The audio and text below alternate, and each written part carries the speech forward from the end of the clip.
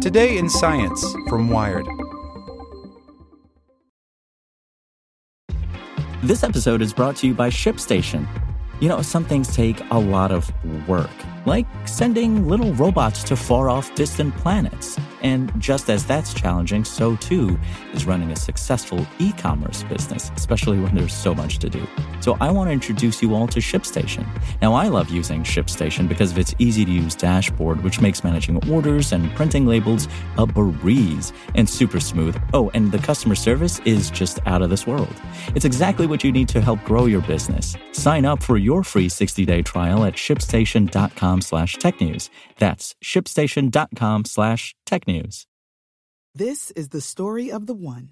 As head of maintenance at a concert hall, he knows the show must always go on. That's why he works behind the scenes, ensuring every light is working, the HVAC is humming, and his facility shines. With Grainger's supplies and solutions for every challenge he faces, plus 24/7 customer support, his venue never misses a beat. Call quickgrainger.com or just stop by. Grainger, for the ones who get it done. Hey there, this is the spoken edition of Wired. This startup wants to be AirBnb for gene sequencers by Megan Multaney. Last month, cancer researcher Amit Verma found himself in a bit of a bind. His lab at the Albert Einstein College of Medicine in New York had just received feedback on a new paper about how genes get turned on and off when healthy pancreas cells develop into tumors. The journal's reviewers asked his team to do some additional experiments, including a type of whole genome sequencing that reveals DNA modification patterns.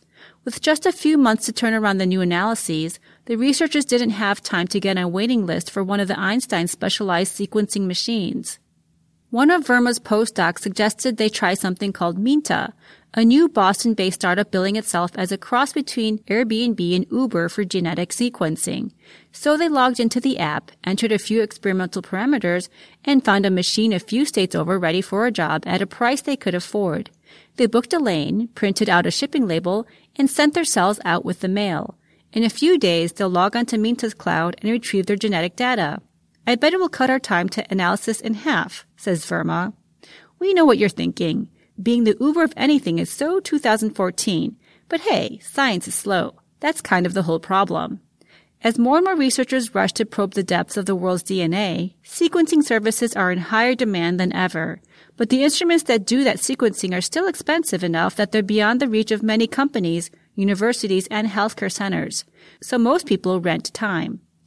Scientists can wind up spending weeks gathering quotes, sussing out the reputations of different sequencing centers, and waiting around for a machine to fill up with similar requests before they can even get started. To keep sequencing costs down, most machines are set up to handle lots of samples at once, a method called multiplexing. But it's a lot of work to coordinate different researchers' experiments. Right now, facility managers do that all manually in spreadsheets. It's already an informal sharing economy of sorts. Minta's just making it much easier. Its algorithms match scientists with similar experiments and assign them to machines that will fill up the quickest. Both hosts and users are rated on timeliness and quality of samples and data to incentivize good behavior. And rather than sending an email and waiting for a quote, researchers can instantly book a sequencer lane right from the app. The fundamental problem of scaling personalized medicine is that the infrastructure for accessing these instruments doesn't exist, says Minta CEO and co-founder Gabor Bethlendi. No one had bothered to do the simple hard work of mapping out where these instruments are. How are you going to put sequencing in the cloud if you don't know where the things are? There are roughly 3,000 sequencers in the U.S., ranging from $80,000 to $985,000 apiece, depending on the quality and amount of genetic data they can produce. The vast majority of them are made by San Diego-based Illumina. So far, Minta has mapped out about a third of them into a network of shared sequencing services. Each host facility, a combination of universities, research hospitals, private institutions, and commercial companies, sets their own price. They can change them at any time to, say, throw a flash sale when they need to fill up a few lanes. Minta collects a small fee to broker each transaction, similar to Airbnb and Uber. An Illumina spokesman declined to comment on Minta and was unsure if anyone from the company had been in contact with the startup. But the sequencing giant has been making more moves lately to appeal to customers with smaller pockets and democratize access to its technology. Early this year, Illumina shipped the first units of its new iSeq platform to beta testers. At about $20,000 and a cubic foot in size, the benchtop sequencer is the company's smallest, most affordable machine yet. So far, only about 100 orders have been placed. But with that price tag, Illumina anticipates the iSeq could attract more than 50,000 customers, most of them new to whole genome sequencing. That would certainly be one way to address the sequencing bottleneck. But Beth Lindy has his sights set on more than just sequencing. His startups recently signed an agreement with Harker Bio, a company that distinguishes the 3D structures of proteins for pharma companies, to add proteomic services to meet his marketplace. It's a step forward creating entire virtual workflows for drug discovery and basic research. I think scientists should be able to create experiments in the cloud without ever owning the instruments, he says.